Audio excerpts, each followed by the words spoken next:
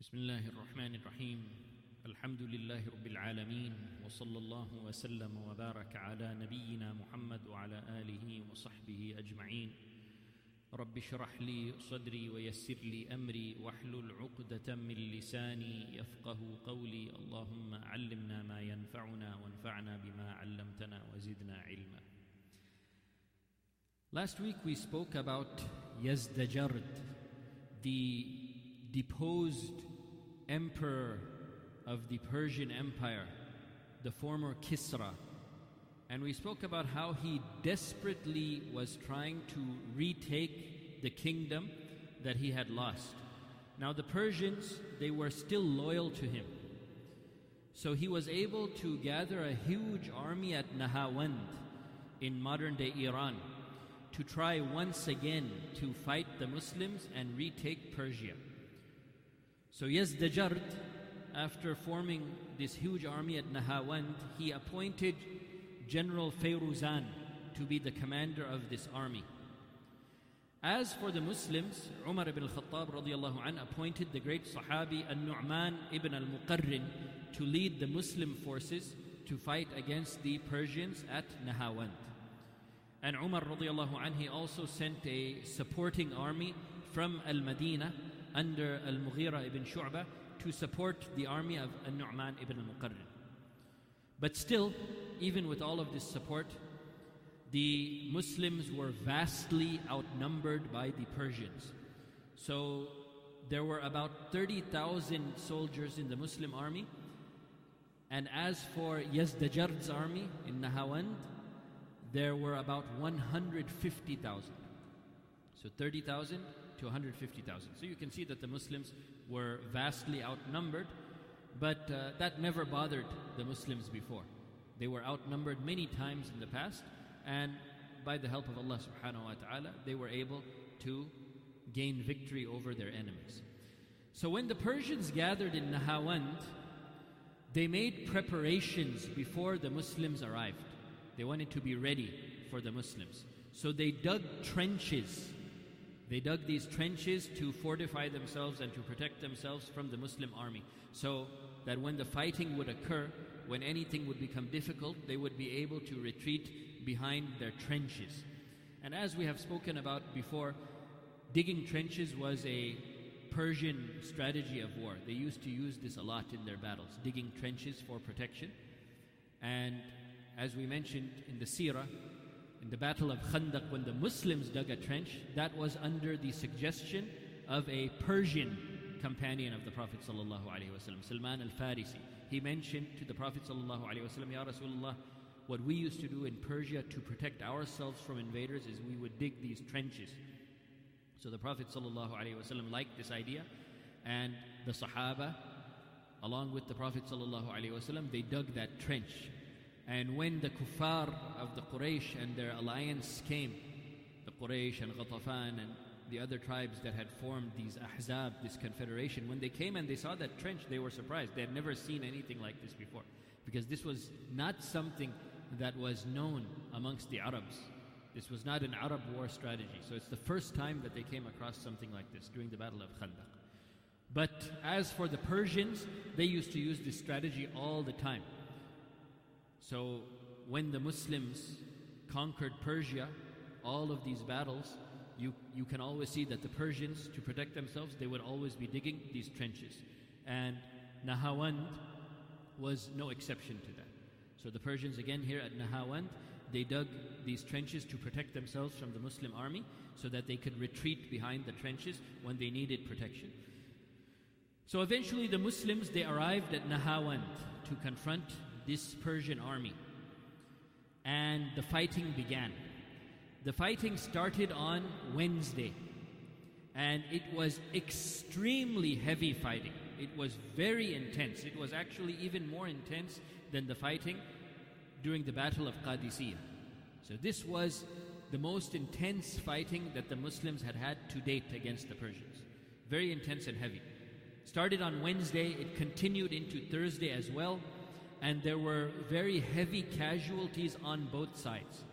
So the Muslim army, they suffered from a lot of losses. and also the Persian army, they suffered from a lot of losses. So heavy casualties on both sides on Wednesday and Thursday. Now on Friday, the Muslims decided that they needed a new strategy.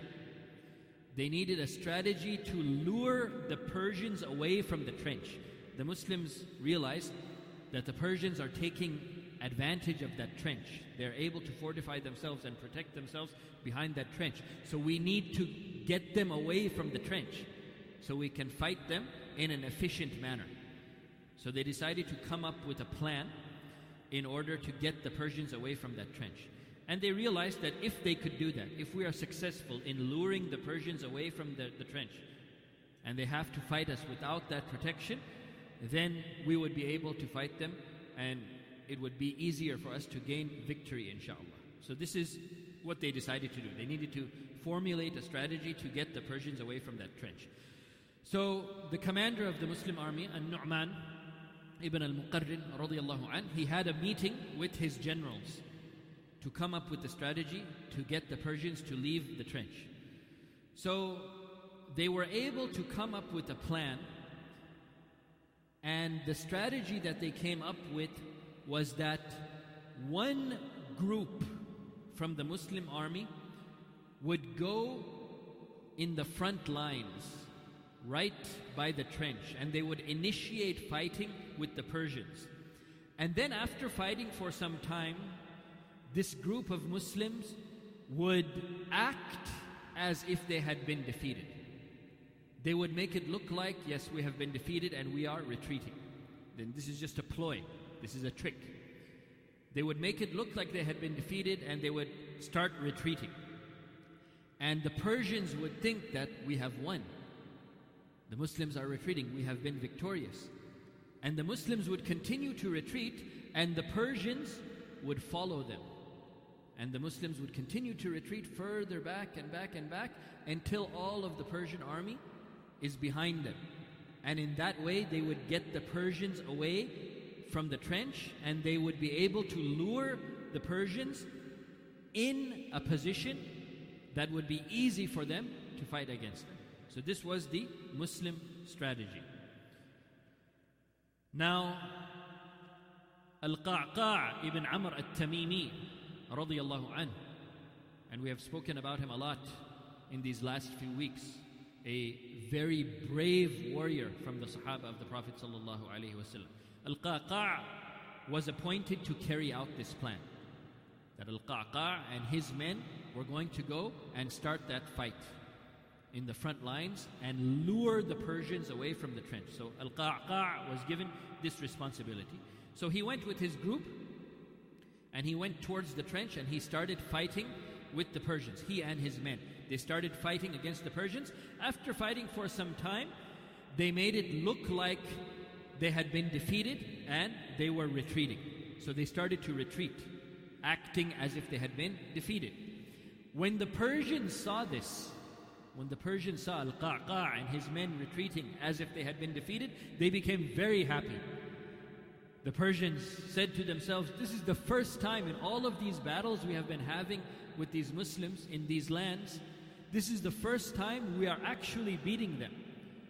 They became excited by this and they thought they were actually winning. So Al-Qa'qa' and his men, they retreated, and the Persians, they followed. And they left the protection of their trench. Qa'qa' and his men, they continued to go back and back and back until the whole Persian army was behind them. And they left the trench. And finally, Al-Qa'qa' was able to lure them into an area where the rest of the Muslim army was waiting to ambush them. So the Muslims were prepared here. And Qa'qa' was successfully able to lure the Persians to this location. When the Persians reached this area, the Muslims who were waiting for them attacked and they ambushed them. So they launched a surprise attack against the Persian army. And Qa'qa' and his men who had acted like they were retreating, they rejoined the fighting as well. So now it's a full-on battle, and the Persians don't have their trenches to protect them anymore. So the fighting was extremely intense. It was so intense, there was so much bloodshed that the ground became slippery with blood, such to the extent that the horses started slipping on the blood. Can you imagine that? So much blood falling down that the floor becomes slippery and horses start slipping on the blood. This was the extent of the fighting. Now, one of the horses that slipped on the blood was the horse of the Muslim commander, Nu'man ibn Al-Khattab radiyallahu anhu. So he fell off his horse and he died. He became a shaheed radiyallahu anhu wa ardah. Now, Nu'man ibn Al-Khattab, he had given instructions before this. He had given instructions that if anything happens to him, if he dies on the battlefield, then Hudhayfa ibn al-Yaman radiyallahu anhu should take charge and he should become the commander. So when Nu'man ibn al-Muqarrin, when he fell, his brother Na'im ibn al-Muqarrin, who was also part of that army, his brother took the flag from him. And Nu'man ibn al-Muqarrin, he died. But his brother was able to take the flag, so the flag never fell down.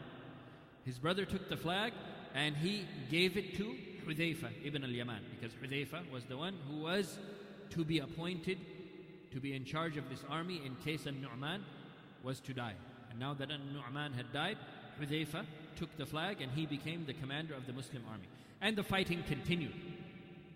The fighting continued for some time until finally, alhamdulillah, the Muslims gained the upper hand and they were once again victorious against the Persians. So they were able to add, alhamdulillah, another victory against the Persians. So they have so many victories now against the Persians at different cities, at different sites. So this was a great victory for the Muslims, but it was a very hard-fought victory. And the Muslims also suffered a lot of casualties, but alhamdulillah, in the end, they were victorious. Now the commander of the Persian forces, Fayruzan, the general of the Persians that Yazdajard had appointed to lead this army, Fayruzan, he fled Nahawand. When he saw that his army was defeated, and he saw that the Muslims had once again become victorious, Fayruzan fled and he tried to escape to the city of Hamadan. So the city of Hamadan, it is about 100 kilometers north of Nahawand. So Fayruzan, he tried to escape to Hamadan and take refuge over there. But the Muslims decided that they had to follow him. We have to follow Fayruzan. We cannot allow Fayruzan to escape. We must capture him and we must kill him. Because the Muslims knew that if Fayruzan survives, then again he would try to regroup and he would try to reform an army and he would again make an attempt to fight against the Muslims. This has been going on for some time. The Persians get defeated, then they have time to regroup and reorganize, they form another army and they fight the Muslims again. They're defeated again, they get some more time to reorganize, they form another army, they fight the Muslims again. So this had been going on and on and on. That every time the Muslims have a victory, the Persians are defeated, after some time they regroup and they attack the Muslims again.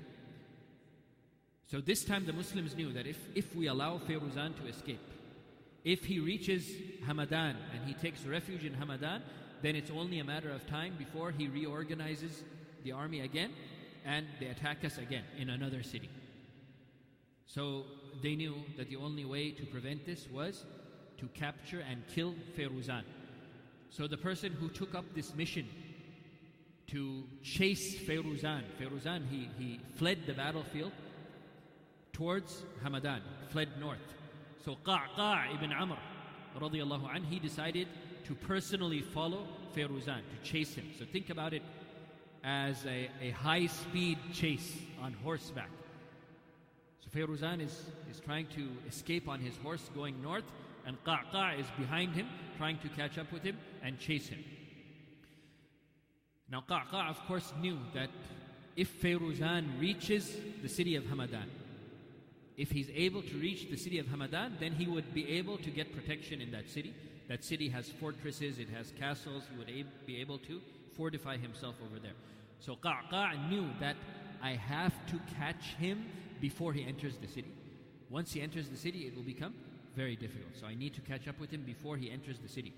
So alhamdulillah, Qa'qa' was able to catch up with Fayruzan right before he entered the city, just on the outskirts of the city. He had almost reached Hamadan when Qa'qa' was able to catch up with him. So once he caught up with him, they fought. And Alhamdulillah, Qa'qa' got the upper hand and he killed Firuzan. And by killing Firuzan, he killed any chance of a resurgence of the Persian army. That's it. Now the Persian army has no chance to reorganize, now that Firuzan is dead. As for Yazdajard, the deposed Kisra, he was able to escape again. This guy is able to escape all the time. He was able to escape once again, and again he went from city to city, and he tried to reorganize an army, but he was never able to form an army again. The army at Nahawand was effectively the last Persian army that stood against the Muslims. Yes, Yazdajard was able to escape, and he tried to formulate an army again, but he was never successful in formulating an army again. So that was the end. And that really effectively spelled the end of the Persian Empire and the end of the Persian army. So now, Yazdajard, the Kisra, is still alive, but he has no one on his side. He has no army, and he has no power anymore. So that is why the Muslim victory at Nahawand, it is known as Fath al-Futuh. It is known as the victory of victories. It is known as the victory of victories, because with this victory, the Persian army was finally finished, right? When the Muslims were victorious at Qadisiyah, it was a great victory, but the Persian army was still there and they were able to regroup. Then the Muslims had to fight them again at Jalula, and they fought them again in different cities, and they fought them again at Nahawand. So every time the Muslims gained a victory, the Persian army, after a period of time, was able to regroup. But after Nahawand, that was the end of the Persian army. They were annihilated and they were never able to reorganize after that.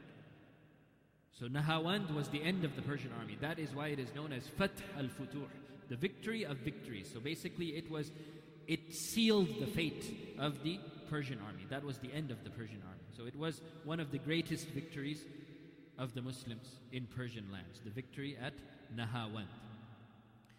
Now, once again, the Muslims were able to gather huge spoils of war at Nahawand. And you notice that every time the Muslims conquer a Persian city, it comes with huge spoils of war.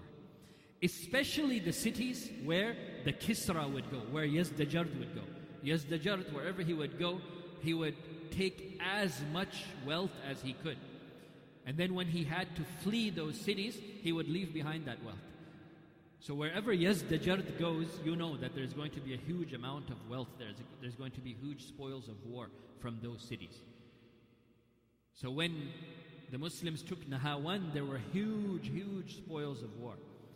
So Hudhayfa ibn Al-Yaman, who is now the commander of the army, he distributed 4/5 of the spoils of war to the soldiers, and he sent 1/5 back to Umar, which is the rule. That Khumus, 1/5, it goes back to the Baytul Mal, and as for 4/5, it is distributed amongst the soldiers who participated in the battle. That is the rule of the distribution of the spoils of war.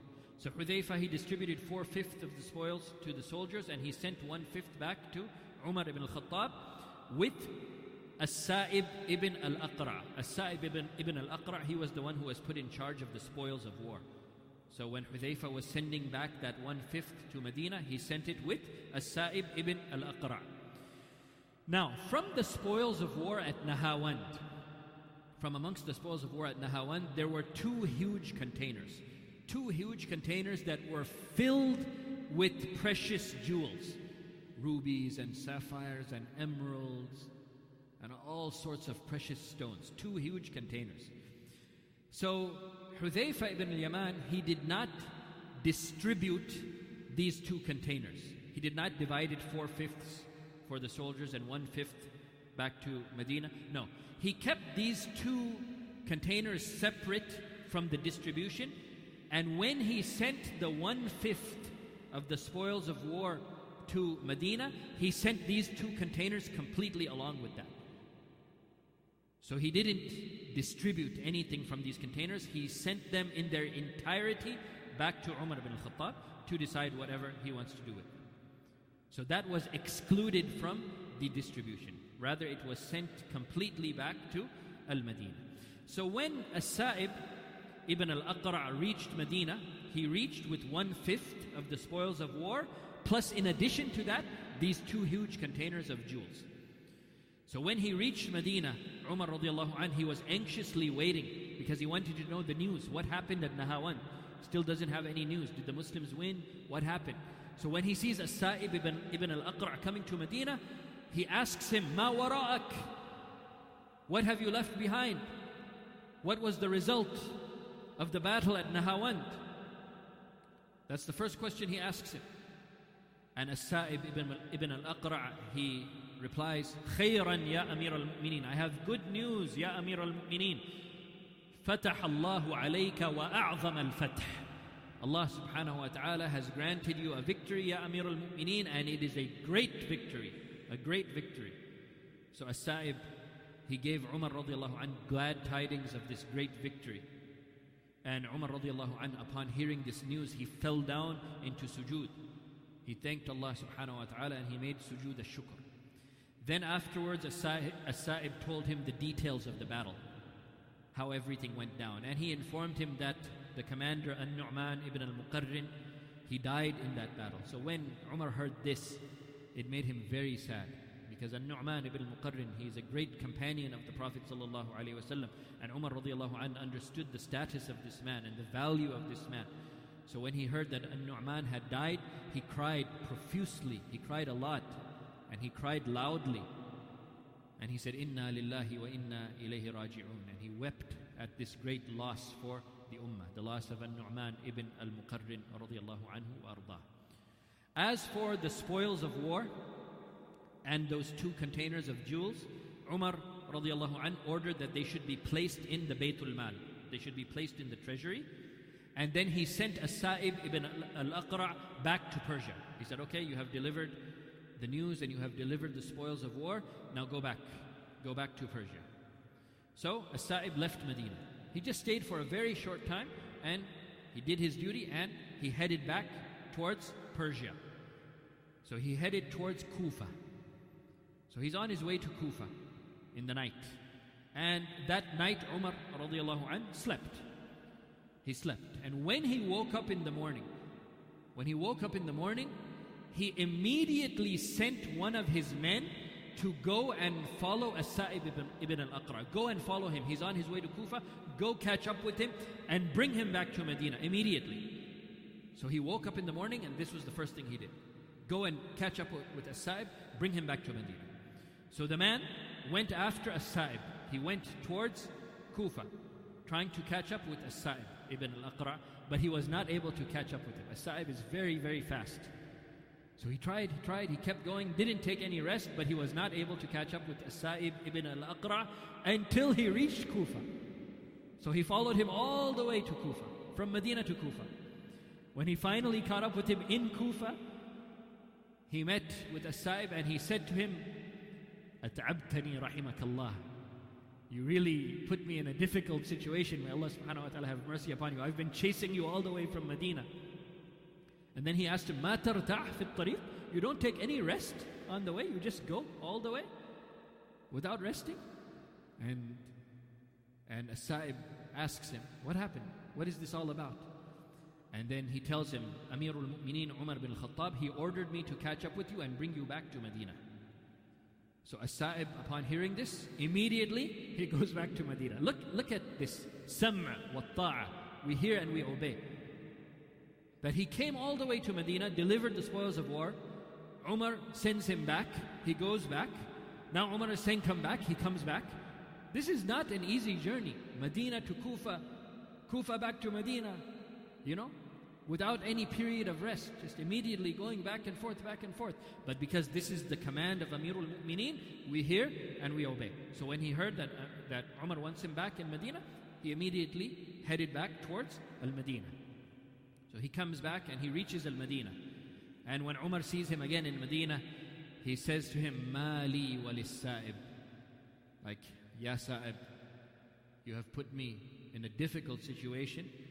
What trouble have you brought to me, Ya Sa'ib? And As-Sa'ib, he says, Ya Amir al-Mu'mineen, what do you mean? When I came, I didn't bring anything bad. I just brought you back the 1/5 of the spoils of war. And then Umar radiallahu anhu said, that night that you left, when I slept, I had a dream, and I saw in that dream that the angels were taking me to those 2 containers, those 2 containers of jewels that you left here.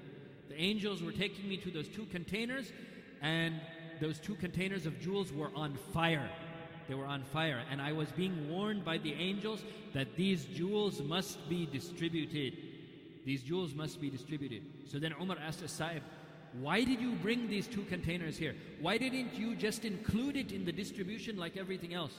You should have distributed 4/5 to the army and brought 1/5 back here. Why were these 2 containers kept separate and brought here in their entirety? What is so special about these containers that you did not include them in the general distribution? So then he ordered As-Sa'ib, again, go back to Kufa. Go back to Kufa with the 2 containers and sell these jewels in the market of Kufa. Sell them. And the money that you get from that, distribute 4/5 of that money to the army, and then send 1/5 of it back here. So As-Sa'ib ibn Al-Aqra, again, he leaves Medina with the 2 containers. He goes to Kufa.